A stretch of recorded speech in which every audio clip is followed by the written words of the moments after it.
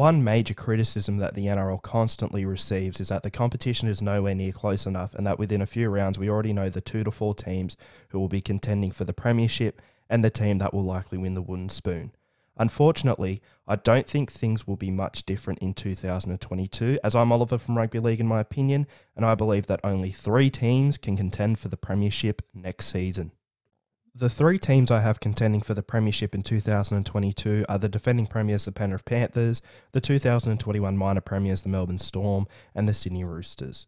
One would need a very good reason to not have the defending premiers as contenders the next season. In fact, the last time a team won the premiership and then missed the finals entirely the year after was all the way back in 2006, so I do have the Panthers as contenders. As most teams in the top 8 have, the Panthers have lost a couple of big names to rival clubs next year as Paul Momirovski, Matt Burton and Kurt Capewell leave the club. However, Stephen Crichton can easily shift back into the centres, Isaac Tago can become a full-time first grader in the centres, and Liam Martin can start in the second row. Despite these losses, the Panthers are still arguably the strongest team on paper headed into 2022 and will be there when the whips are cracking towards the end of the season. On to the Melbourne Storm now, who many had as a sure thing to go back-to-back last season but did not. Next season, they are still a chance at winning the premiership, but have arguably lost more talent in one go than ever before. Although Nick Meaney should prove a good replacement for Nicho Hynes, and Xavier Coates a good replacement for Josh Addo-Carr.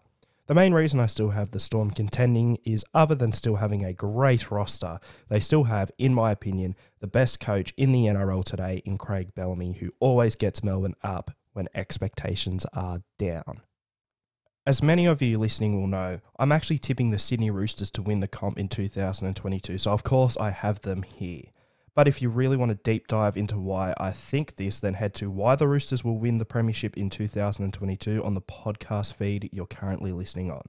But basically, the return of many an injured star will act like new signings for the Roosters next season and will force them to change the way they play and surprise many an opponent.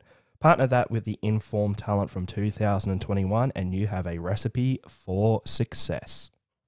The biggest reason as to why there would just be 3 teams contending in 2022 is because, as I said before, just about every other team in the top 8 from last year has regressed, with the teams from the bottom 8 that have improved still nowhere near contending for a premiership. We take a look at the runners-up from last season, the Rabbitohs, who lose Supercoach Wayne Bennett and Adam Reynolds, and have failed to recruit an experienced game-controlling halfback to replace him. Blake Taaffe, who played fullback in 2021 and who I believe is much more of a 5'8" than a halfback, will be burdened with trying to steer the team around the football field and will need help to do so from Cody Walker, with Walker's form likely not as good as it was last season due to the extra workload. Onto the Manly Warringah Sea Eagles now, whose fullback Tom Trbojevic is coming off of one of the greatest individual seasons in history. Unfortunately, Turbo was contained twice in the final series by Melbourne and South Sydney, with other teams in the NRL now able to follow their blueprint and also work to throw him off his game. I don't necessarily think he will have a bad season, but I don't think he will be as good as he was in 2021. The Seagulls forward pack is also concerning.